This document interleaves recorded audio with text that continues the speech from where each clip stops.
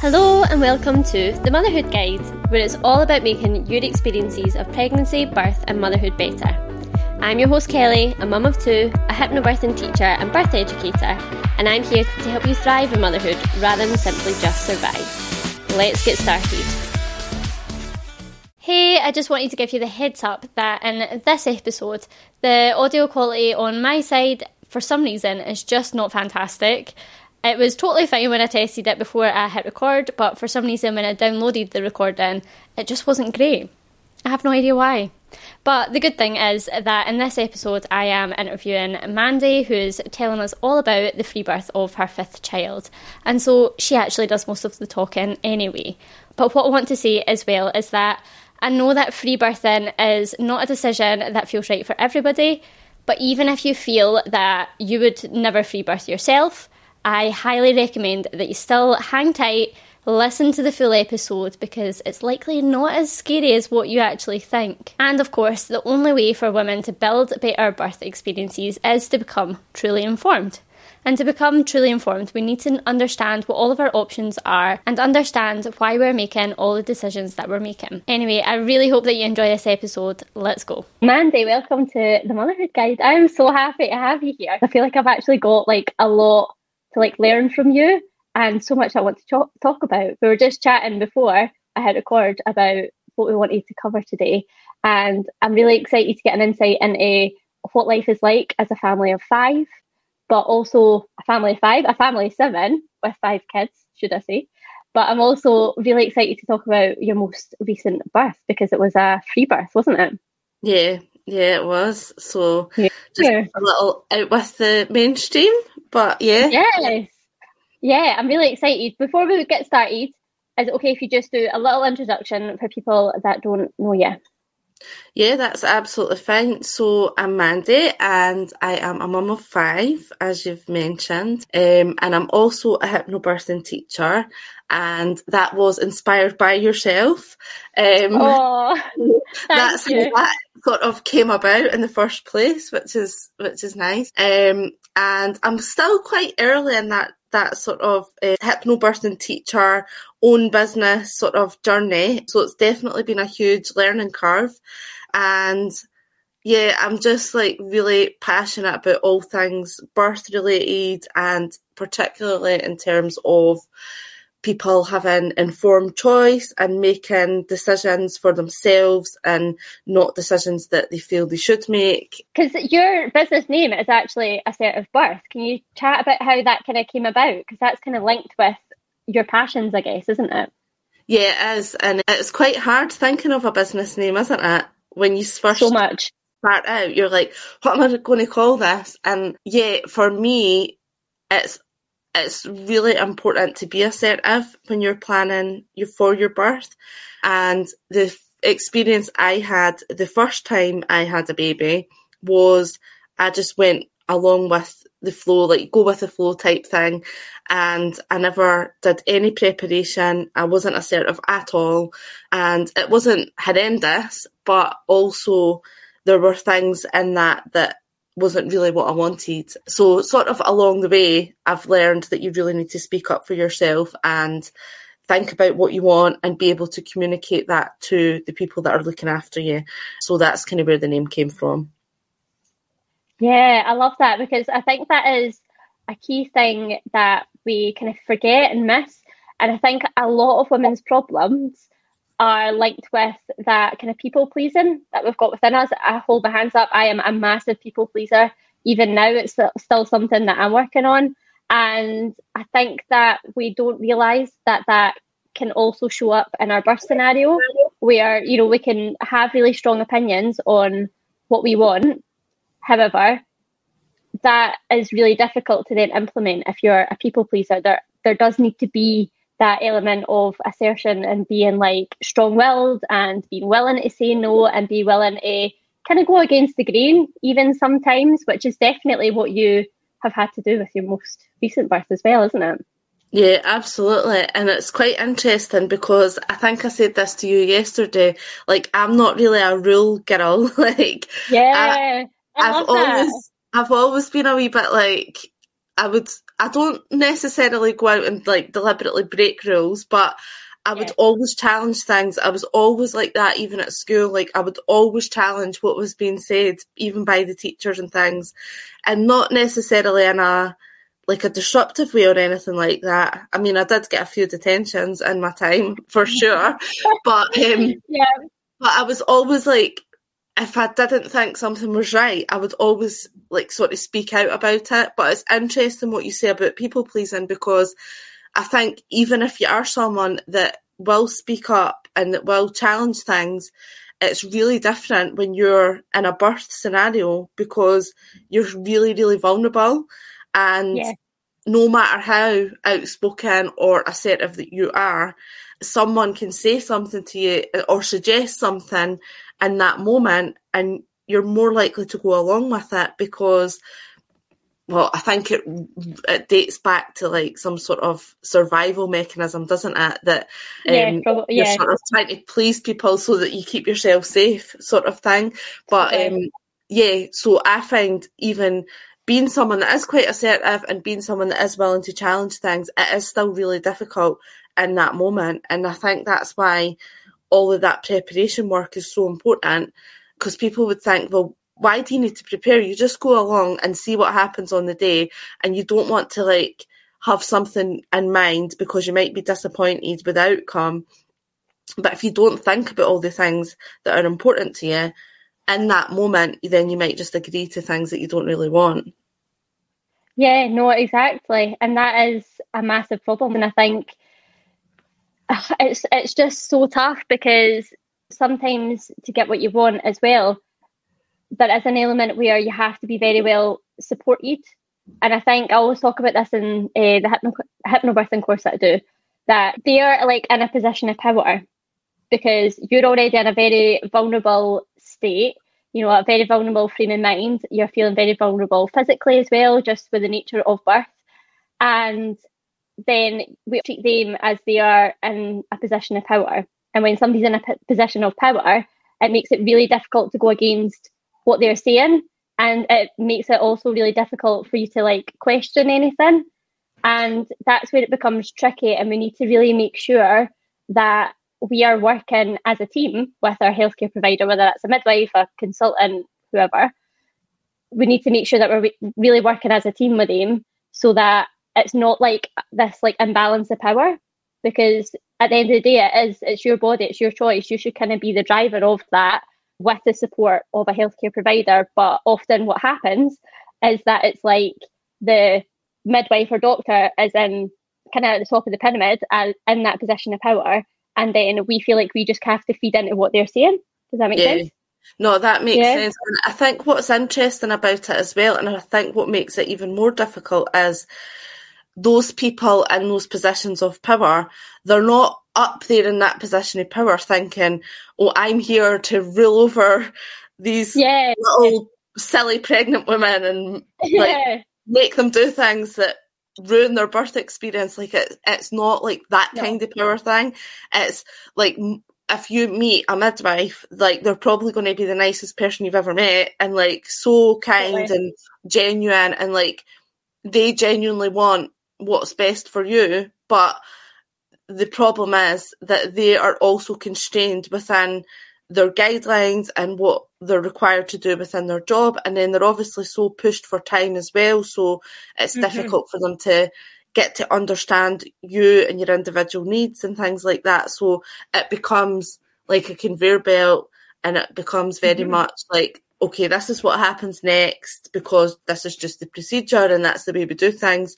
And unless women challenge that or understand the impact of the things that are being suggested to them, then it can completely derail the process, and it can really affect the outcomes, and then that can have long-lasting effects on people, on women, you know, for the rest of their life, really. So it's so important. But yeah, we talk about this power dynamic, and it is there, but it's subtle. It's not this like they're these big mean midwives that are out to get you kind of thing. Yeah, exactly. And I think that's what's tricky as well, because often when you talk to them, they can see the flaws within the system themselves and wish that they could do more, you know. So it's not that they want this like imbalance of power to be happening either, you know. No. It's not that they're comfortable with it. It's not that they're taking like pride or satisfaction out of that imbalance of power either. And like you said, they are often like literally the nicest of people, because I feel like to be in a position like that, like you kind of need to, you know, have that desire and that love for women and supporting women. And obviously naturally you would have in your head that they're just doing everything in their power to support you, but they are really like tied up with those guidelines. It's driven by making sure that they don't get sued and things like that. So it's like dotting the I's and crossing the T's, but it moves further and further away from women-centred care and what the woman actually wants. And at the end of the day, even though these people have got probably a real passion for women and a real passion for birth, they are doing a job. And then you're, as the woman, you're giving birth to a whole human. Like, this is not just a day at the office for you. It's a major part of your life, and it can really impact, you know, how you feel going forward in your life and other things as well. So it's a totally different thing to you as the birthing person than it is to them as someone that's on a shift and doing their job, isn't it? Yeah, totally. And I think sometimes that is lost sight of a little bit, isn't it? Like, you know, again, not to say that they're bad people, but, you know, when they're seeing however many women in a day, I think it could be easy to lose sight of the fact that that is literally the most important day of their life. Yeah. That is literally just a normal day for you. Do you know what I mean? And you're seeing loads of different women in loads of different situations. So sometimes that can be lost sight of, but I do think it is definitely a problem where women aren't getting the individualised care that they deserve for such a massive, important experience. No, absolutely agree. And I don't know what the answer to that is, because I don't think there is an answer within the NHS system. It's all funding, isn't it? And politics and all of that. It's huge. It's such a huge thing. And actually, I had mentioned earlier that this is just a new thing to me, being in this sort of birth world and being involved in all of this. And, you know, I kind of thought, like, right, you'll go and do this course and you'll become a hypnobirthing teacher, and this is something that you've practiced yourself, so it's going to be great fun, and it's something, a gift that you can give to other people, and it is. But it also, you also get your eyes opened wider and wider and wider to all of these things and all of these flaws within the system, and it's really, really hard sort of not to be affected by that, I think. And you probably feel that way too. But I think you just have to remind yourself that, you know, if you can help one person to have a positive experience and feel good about their experience, that's really where you need to come at it from, rather than trying to solve the big problem of how do women get individualised care from their midwives, because, you know, we can't solve that problem. It's bigger than us, isn't it? So totally.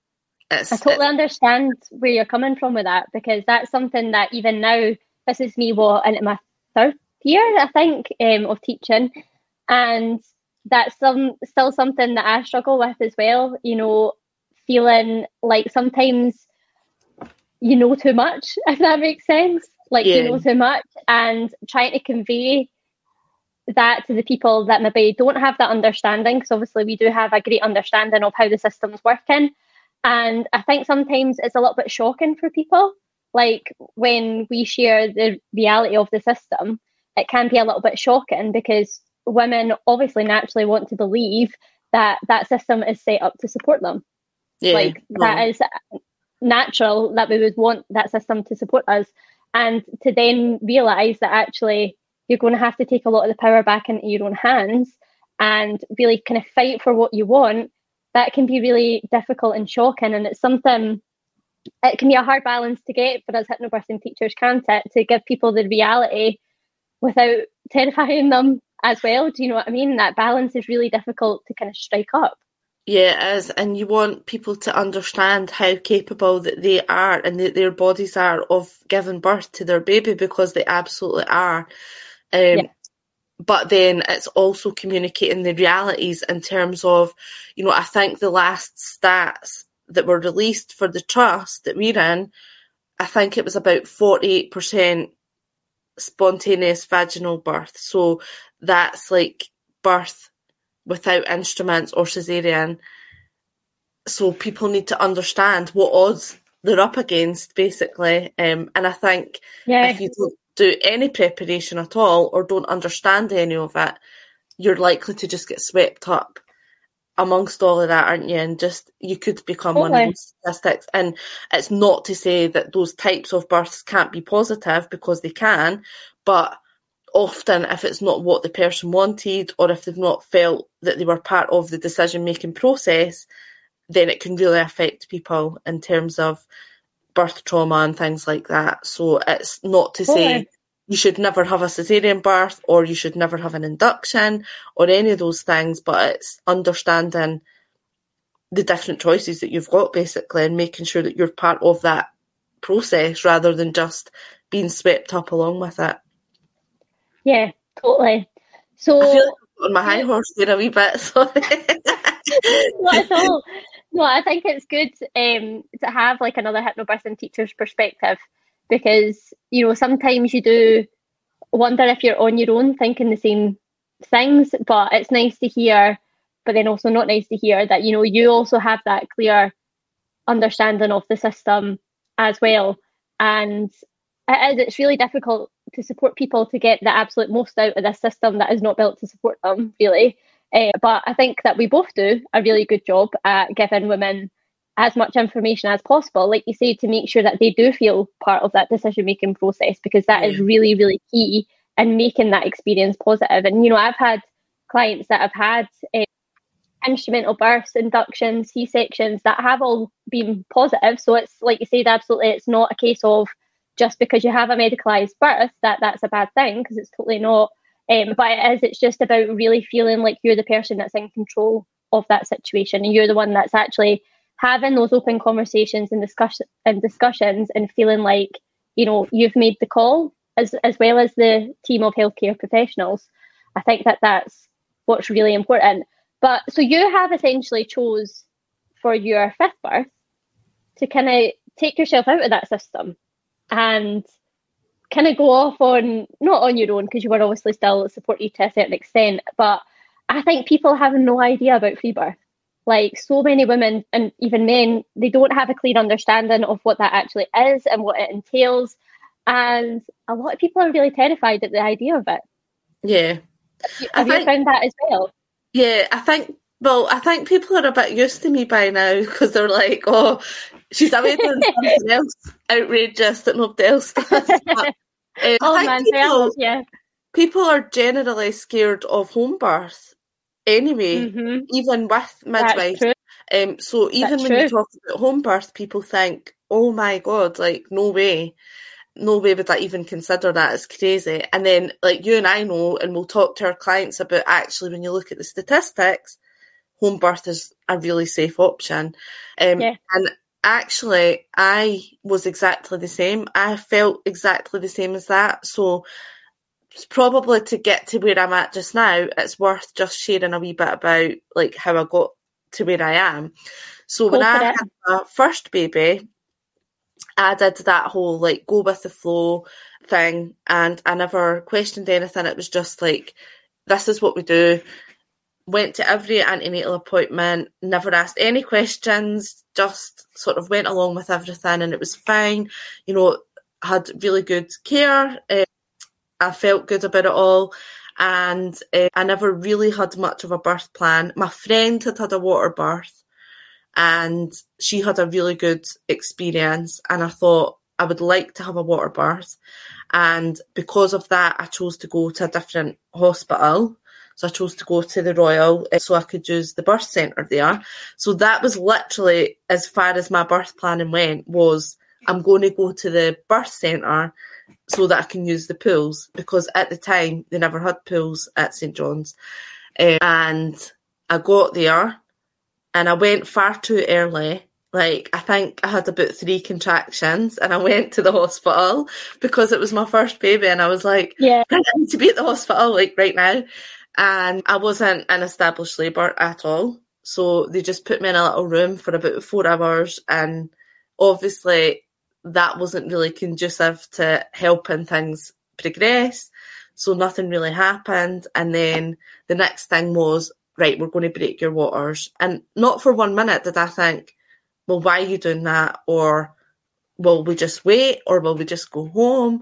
Or anything like that. Like, I never questioned it at all. And it was literally because time had passed and I was there and nothing had happened. And that's why they were doing it. And then obviously after them breaking the waters, things didn't progress again.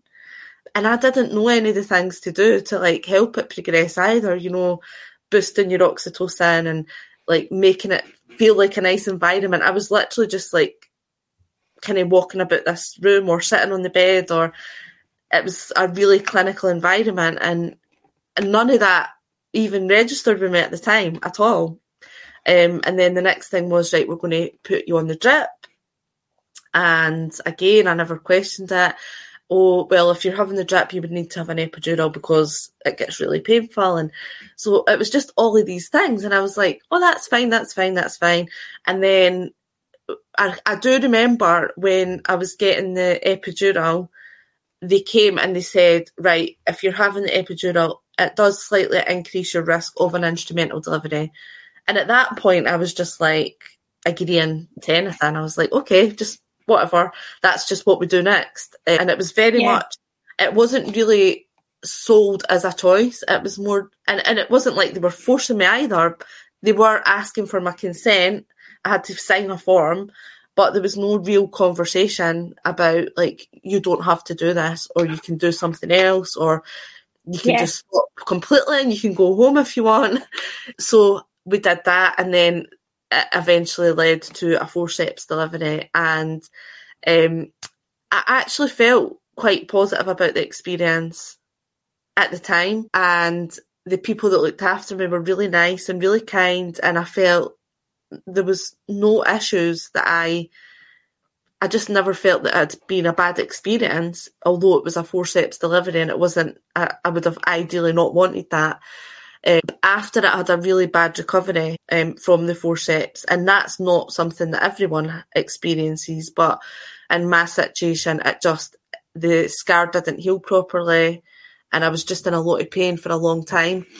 And I wasn't really listened to by the doctor either about that pain, which didn't help. So it was about 6 months down the line, and then I had to have a little procedure to fix that.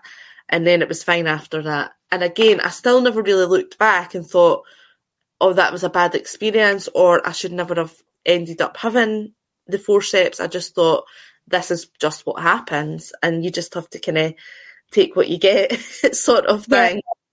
And then when I had my second baby, just going back to the point about people being scared about home birth, the midwife actually said to me at the first appointment, would you consider a home birth? And I think they were just starting to put that in as something that they asked women about. Mm-hmm. They were starting to get the research that showed that home birth was a safe option. And I honestly remember looking at her like she was insane. And I was like, no, absolutely no way. Times have changed. Okay, I'm going to the hospital. Like, why would I do that? I thought, like, it's just like mad hippies that have home births. Like, that's not me. So that was it. And that was the end of the conversation. And I just did pretty much the exact same thing as I did with my first baby. It was just sort of plodded along, just went to the appointments, and that was it.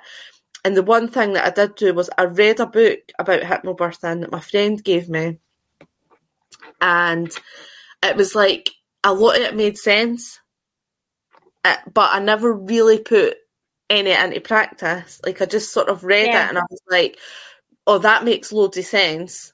That's why I think reading a book is fine as a starting point, but I don't necessarily think it's enough. I just read it and was like, these are all great ideas, and then I just sort of parked it and that was it. Sorry. Aye. No, I was just going to say, it's funny that you say that, because that is also what Jenny was talking about in her episode. Jenny Clark, the one that I did with Mellow Mamas, that's what she was talking about, how, you know, she read the book, but she wasn't actually like fully taking on that information and embodying it. And I think that's a trap that a lot of people fall into, isn't it? Where, you know, they think, I've read the book, tick the box, but I'm like, no, like there's a lot of actual work that goes into hypnobirthing as well, you know, the mindset work, the practicing the tools and the techniques and stuff like that. So it's more than just taking on the information in a book, you know, there's still work to be done off the back of that, eh? Totally. And the mindset bit is the biggest part of it, isn't it? And it's like really kind of going into yourself and understanding your fears and where they've come from and trying to work on that. So I read the book and I was like, that's great, like that actually makes so much sense what they're saying in this book about sort of the connection between pain and fear and all of those things. And I did sort of practice some of the breathing exercises, so that was the extent of where that practice went. And then I did have a really amazing experience at home. Oh, that's good. Baby, but it was by accident. So she just came like really, really quickly. And I did use some of the breathing stuff, but really, I don't think I had a positive experience because of any preparation that I did. I think it was because it was too quick for anyone else to interfere with it. And I think if I'd gone to the hospital, it probably would have went down a similar path to what happened with my little boy. But it then kind of cemented for me the stuff that I had read in that book. I was like, that makes sense actually now, like about the different things to do with intervention and like being sort of left alone. And I mean, I really never had a choice. She was coming whether she liked it or not. But the recovery after it was so much better as well. Like it was just like so easy. Like I just felt normal after I had her. And so I thought to myself, well, I'm never having any more anyway. That was it. I was done at 2. So like my partner at the time, we only wanted to have 2. And I think probably that would have been the end of it if things hadn't changed in that situation. So I was like, I'm never having any more, but if I was to ever have another one, I would definitely have a home birth the next time. And then sort of 4 or 5 years passed and I had met a new partner who is now my husband, and he never had any kids. So obviously kids were back on the agenda at that point. And we got pregnant and we were having the 3rd baby, and straight away I was like, right, I would like to have a home birth. And my husband was like, absolutely, like, no way, like, you're mental. Because this was like the first baby and he never knew anything about birth at all. If you ask him now, he would still say he would prefer that if I went to hospital to give birth. Like, would he? Yeah. That's interesting, isn't it? Right, he just thinks it's madness, but he just goes along with what I say. So that's kind of have to, don't they? But I did a your proper choice at the end of the day. Well, it is, and well, to an extent, but. To an extent, because they need to be able to support you in the situation that you're in as well, of course. Yeah. So I did a proper hypnobirthing course that time, and it was online because it was COVID. Yeah. So it was online, but it was the full course, and it was like a group course with other people and stuff, and there was like loads of work to do after it and all those things like we've talked about. It's not just turning up and listening to someone talk for a few hours or a day or whatever. It was like the day was like an intensive learning experience and putting different things into practice. But there was loads of stuff to do after it.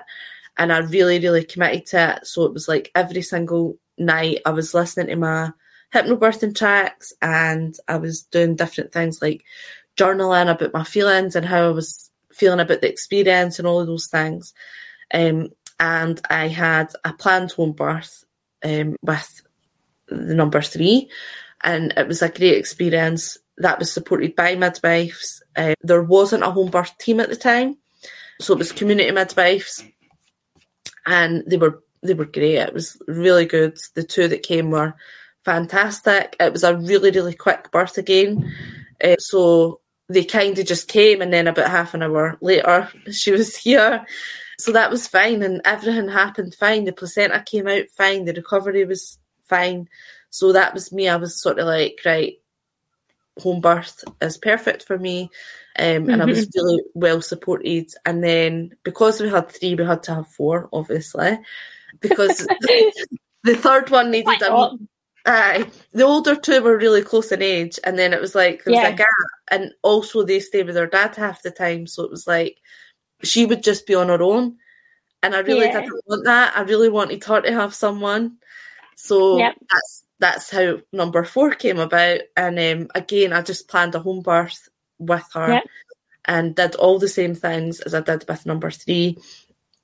And this time there was a home birth team, so I got all my midwife appointments at home, which was great. And I had a really amazing midwife who was lovely. She was specifically for home births. I felt like she was really good because she never really like talked a lot about, you know, when it got to like past my due date and stuff.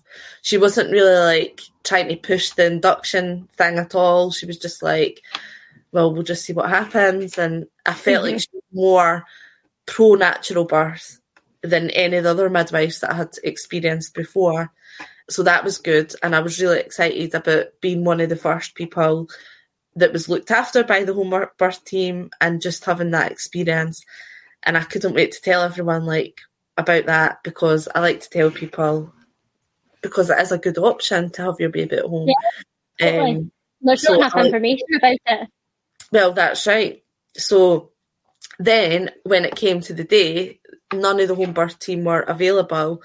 So again, it was community midwives. And that's nothing against community midwives. I think it just depends on the personalities that end up being there. But the baby was actually born before the midwife arrived.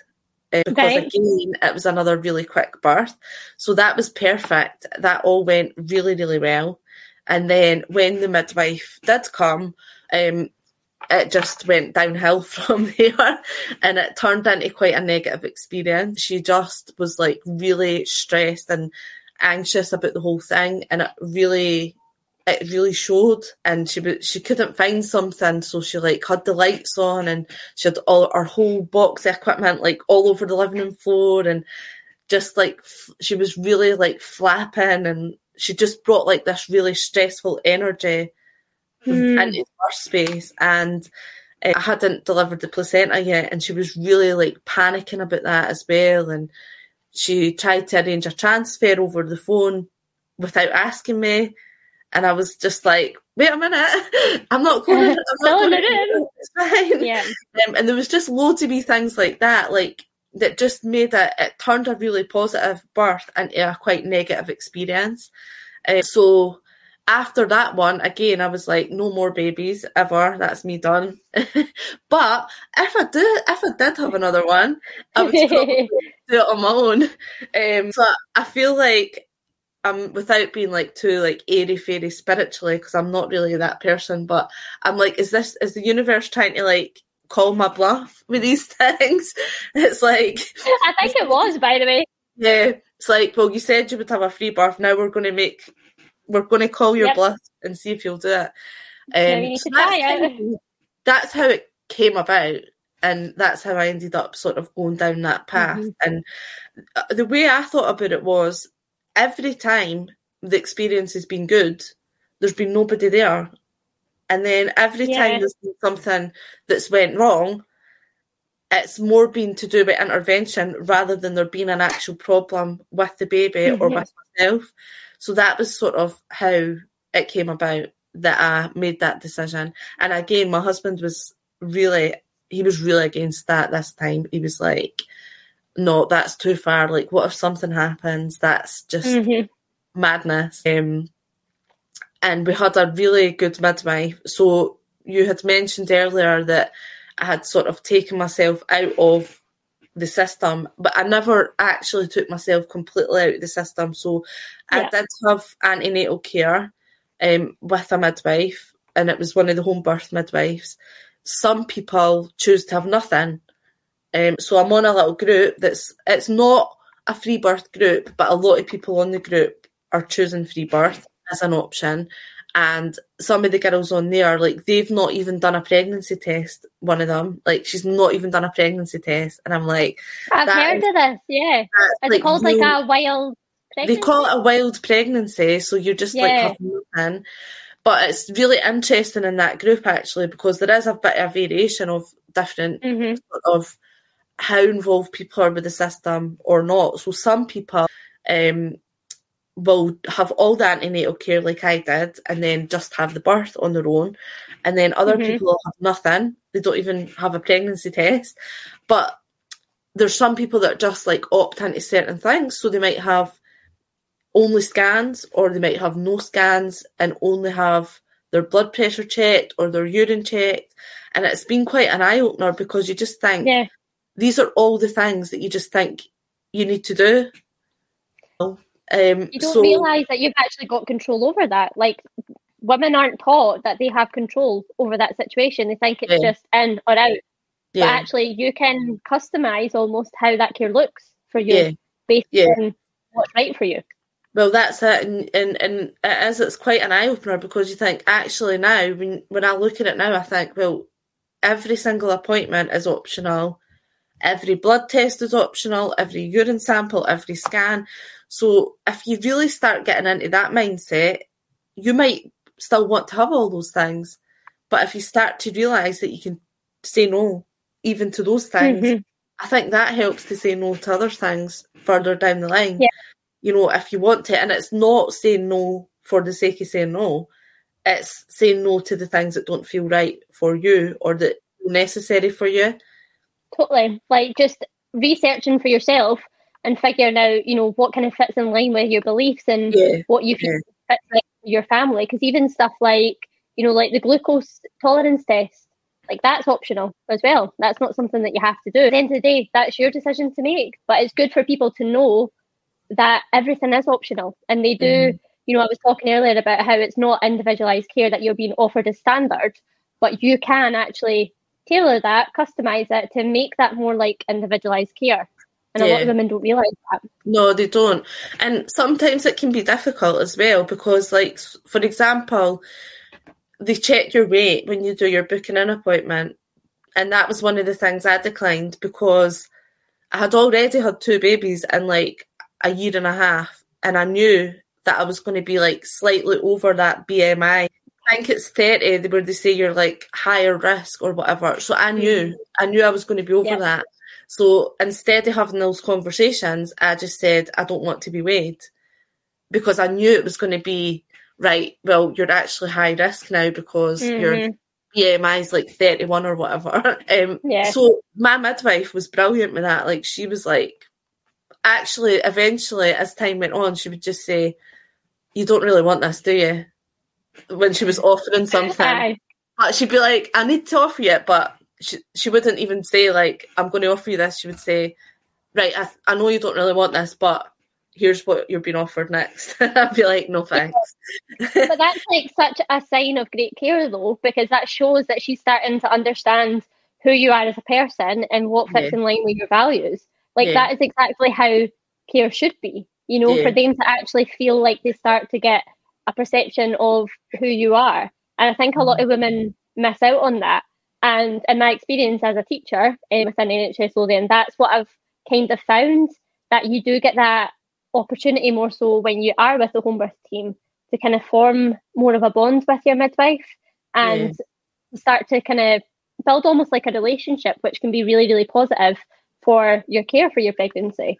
Yeah, I think the fact that they're coming into your home and they're engaging with your like wider family, things like that, like, you do get to know them better and they get to know you better, and it's just, that's the way it is. And I don't know, I think probably they've got a wee bit more time allocated for their visits. I'm not sure. Because I don't know that for sure either, but I feel like that is kind of how it goes. It does seem like that from speaking with people.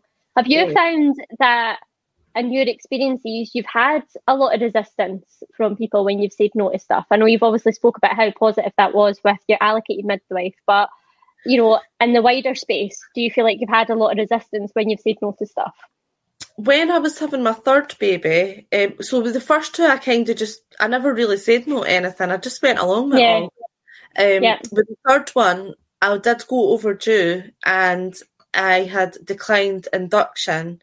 And I actually only went 11 days past my due date. So it wasn't like an extreme amount of time. No, But my midwife then, she was a bit sort of, I don't know if she was pestering me, but she was like, there was a lot of phone calls going on from her, and she was concerned about me going much further on. So she was kind of projecting that fear a bit onto me, I think. But I was just like, no, I'm not even having that conversation. But I remember she was trying to phone me, and I was in the bath and I was actually in labour. And I was like, right, I'm just not even answering that. But I did feel that there was a bit of pressure there with that. With the next two, I think I was just really clear from the outset that, like, I'm not even going to consider these things. And I don't think the midwives that looked after me, I never had any resistance from them in terms of, like, not accepting. I don't know, like, I never had anti-D this time. I'm just negative, so I declined that because I'm definitely not having any more this time. Like, definitely not. Watch this space, Mandy. And the universe can butt out because, so there was no resistance to that. Later on, so I had worked with my midwife, so I had spoke about my husband was quite against, or very against, the idea of free birth. So we got a really good rapport with the midwife, and then we had sort of came to a compromise, John and I, that I wasn't going to phone any midwives, but if at any point he felt that he needed to phone someone, that he could do that. And the midwife agreed with that, and we had loads of conversations about that, and I had written a birth plan based on, if you do come, because John's phoned you, here's the things that I don't want to happen, and here's the things that I do want to happen. And it was basically about, like, I don't really want you to come near me unless I ask you to, and I don't want to have different checks or monitoring or anything like that. Basically, please sit in the kitchen, and if we need you, we'll call you. And I got massive resistance to that, not from the midwife on the ground, but when it got sort of further up to sort of managerial level, there was real resistance to that. And I guess that's probably what then solidified our plans, or my plan, not to have anyone there, because basically what they were saying, or the person that spoke to me was saying, was we can't really not offer these things, even though you've said that you don't want them. And I don't really get that, because I feel like, so we're going to ask you if you want something, and then you're going to say no, or in fact, not even ask you, you're going to specifically in writing say, I do not want this. And then when you're in a really vulnerable state further down the line, we're going to ask you again, basically to see if you've changed your mind. And I just feel like, so it's not true consent at that point, is it? And that's where it's really problematic. It's not true consent. No, I don't think it is. And actually, interestingly, when I've spoken to different people about their birth experiences, there has been things like that, and they've not necessarily felt negative about it. So it's been maybe, well, I didn't want vaginal examinations, but I agreed to it, and then it was fine. Like, it's not a negative outcome, but you just think, why are people being asked if they want these things when they've already said no? It just seems a bit wrong to me. Yeah. So at that point, when we did meet that resistance to the birth plan, that's when John was like, well, if they can't agree to your wishes, then they're not coming. Like, he was just like, no, like, they're not coming. Yeah. So it still wasn't necessarily what he wanted exactly, but he was basically, I think he was like, well, there's no choice because they're not going to do what you want them to do. So that was that. You felt kind of pushed into that corner, I guess, in a way, even though that was really what you wanted. But then I guess John started to see that did seem like the only option to have that positive experience. So, Mandy, what actually then happened? How did the free birth go? So it went well. It was really different. So the last 3 births before that were all at home had been really quick. So my 4th baby, for example, was like 2 hours from waking up with 1 contraction to her being born. So it was like really fast. Very fast. Really quick.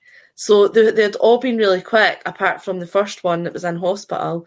So I just thought, like, this is going to be really fast and that'll be it. It'll be quick. It'll be over and done with. And then it was like 8 or 9 hours. So it was really different. I know that that's not long in the grand scheme of things because obviously labour can go on for days. But for me, it was like, oh, what's happening here? Different experience for sure, yeah. Different, yeah. And my waters broke this time. So it was funny. I had a really sore neck and I had went and got a massage that day. And when I was getting the massage, I had felt like these wee twinges and I was like, oh, please don't go into labour on this woman's massage table. Oh, dear. I drove up the road and I had texted my friend because I was going to go to her house and I said, like, I'm just feeling a wee bit crampy, so I'm going to have a bath. I'll not come down, but I don't think it's anything. And I literally just put the phone down and my waters just, like, went everywhere. And I was like, goodness. Oh, maybe it is something then. And at that stage, I started to get that feeling of, like, you know, that bearing down feeling.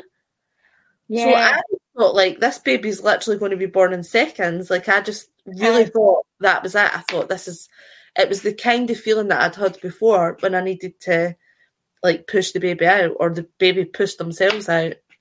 And then it was just like, oh, nothing's really happening. And it was like, I was getting contractions and then they just kept coming and coming and coming. And the water's just, like, how much water is in there? Oh my God, it lasted for the whole day. And I thought, how's there any more? Like, it's so wild, isn't it? It was insane. It's like, so crazy. Never had that experience before. It was just ridiculous, like, how much water came out. It was weird. So I was in the bath for a couple of hours, just, like, sort of, I don't know what I was doing, up and down kind of thing. And you kind of lose track of what you do during the labour, don't you?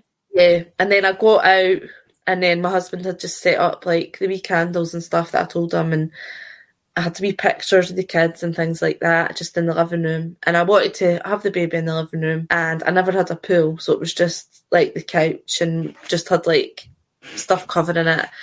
And then it just went on for, like, hours and hours and hours, and it was weird because at one point I had asked John what time it was, and he told me the time, and I thought, oh my God, like, I knew it was longer, but I didn't realise so much time had passed. It was really, really strange. It was like, you just didn't know the time was passing, sort of thing.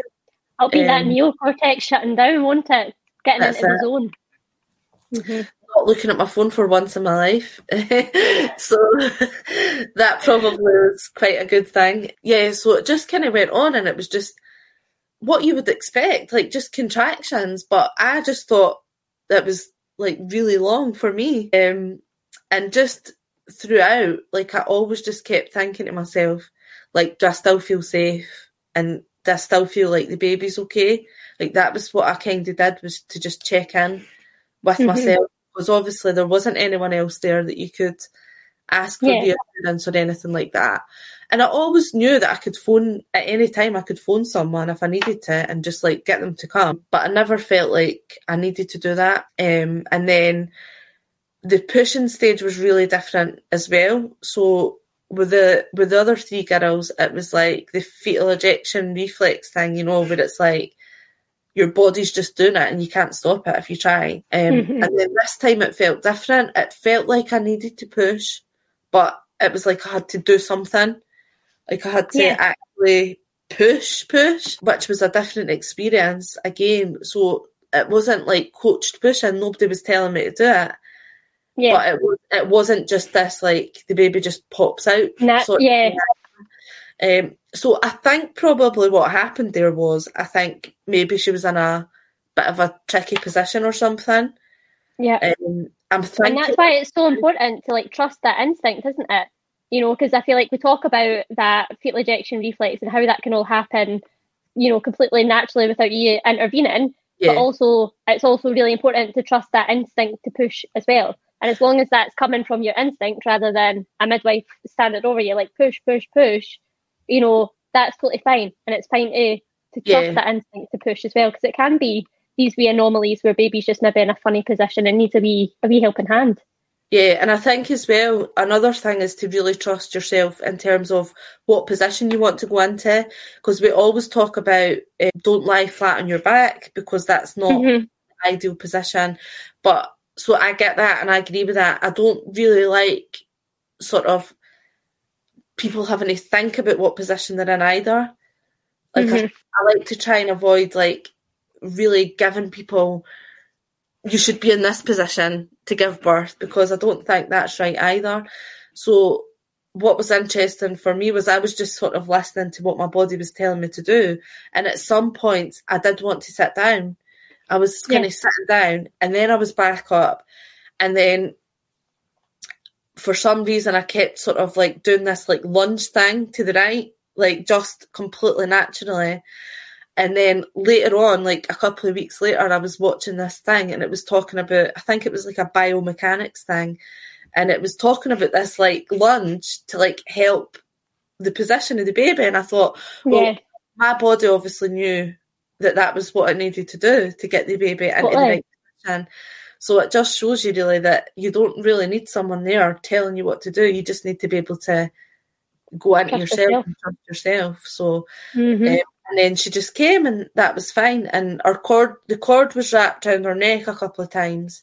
My husband really, like, he panicked at that stage. He was like, really, like, he caught her and he was like, oh, the cord's wrapped around her neck. But I knew that was okay. And I just took it off. That's a common panic, isn't it? Yeah, absolutely fine. But that was the only time, although he was against that was the only time where he was not calm. He was calm, like, throughout the whole thing. He maybe never felt it inside, but he certainly never put stress or anxiety into the room or anything like that.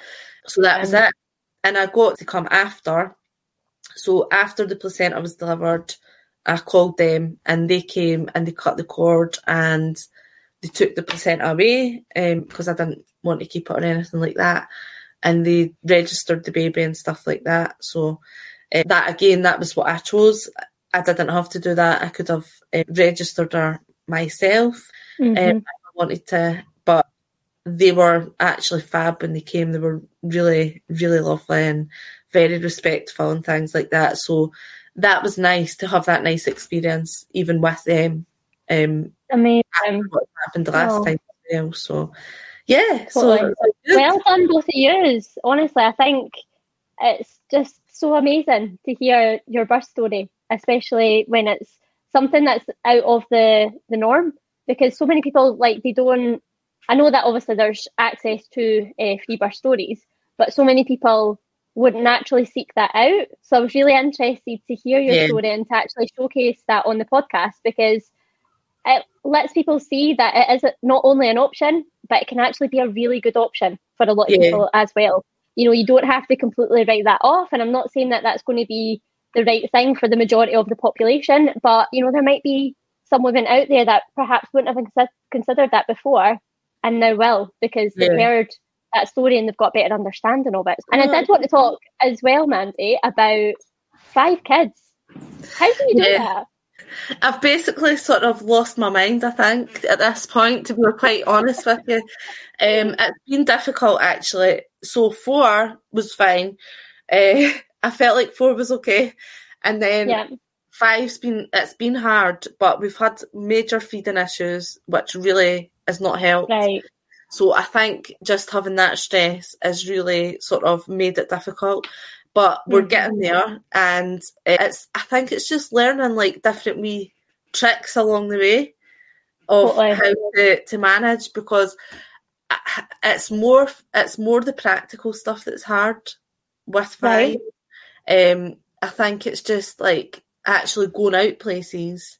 Yeah, especially if you're on your own, right? Yeah, it's difficult. So, like, I was getting a bit stressed because my 3-year-old is pretty wild anyway, and we've got a double buggy for the 2 babies, and then she's got the buggy board, but she was like running away and jumping on and off it and things like that. And then the other day I just had this genius thing, if I put reins on her and like loop it through the pram, then she's attached to the pram, so like she's safe. Yeah. All these wee things. It's challenging, I think, coming 5, but I think it's going to get easier. And I think if we can get these feeding issues resolved, that'll really help, because that's just a nightmare. And I'm having that's hellish. No matter how many kids you have, absolutely, that's hellish. It is. I'm having it like 8 times a day, and it's just like, oh my God, it's just so time consuming and stuff. So I think the biggest thing as well is with a lot of kids is just giving them your time can be tricky. Yeah. That can be quite hard, and especially the older 2. I think there's like a tendency to think, well, they can just entertain themselves, they can just go in their room and like go on their iPad or whatever. So I'm just trying to make sure that I've got time for them. And quality time with each of them. I got them a wee journal thing for their Christmas, and it's just like, that's something I can do when I'm feeding the baby or expressing as well. I can sit and like have one-to-one time with them, sit and like talk about things. And so it's just, I don't know, I'm just surviving at the moment, I think, but we're getting there. Totally. So do you feel like you're more of a just kind of wing it mum, rather than having a lot of structure and routines and stuff like that? Do you think with 5, is it just easier to just kind of take each day as it comes, just wing it?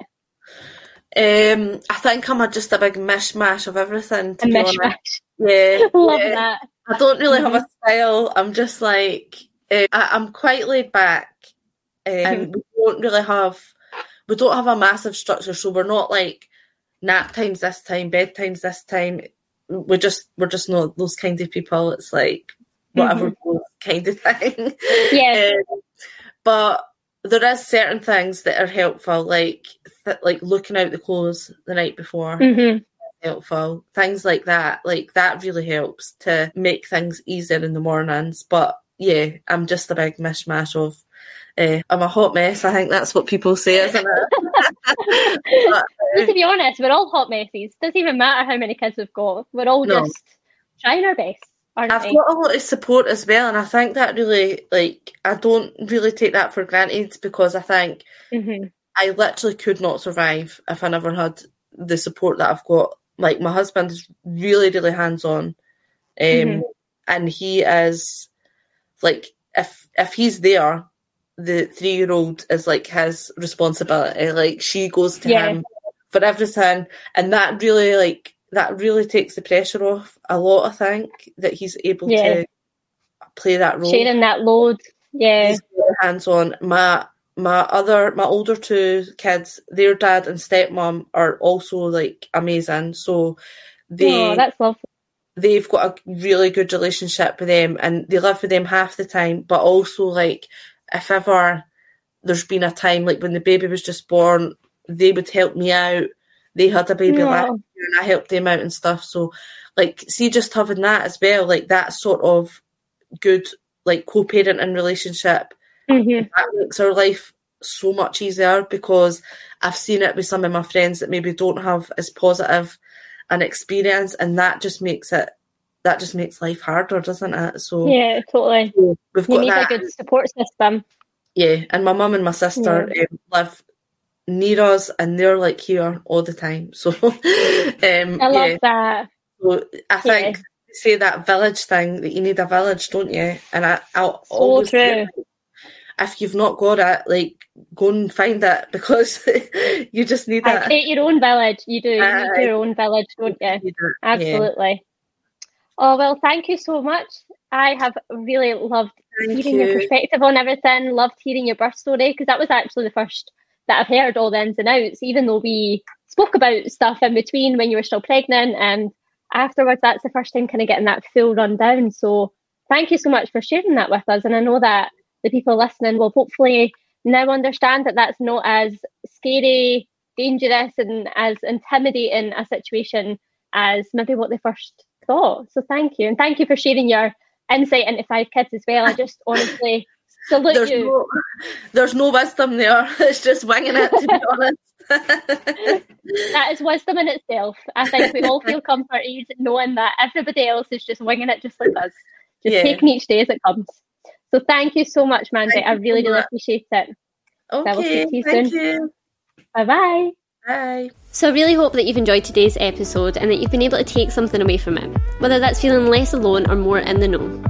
If you have enjoyed today's episode, the usual stuff applies. A review or a share with a friend is a really great way for me to build my community so that I can help more women. All the good stuff is in the show notes, guys, including details on how to work with me, or you can check out my website at www.breathingtobirth.com. I'll see you next week.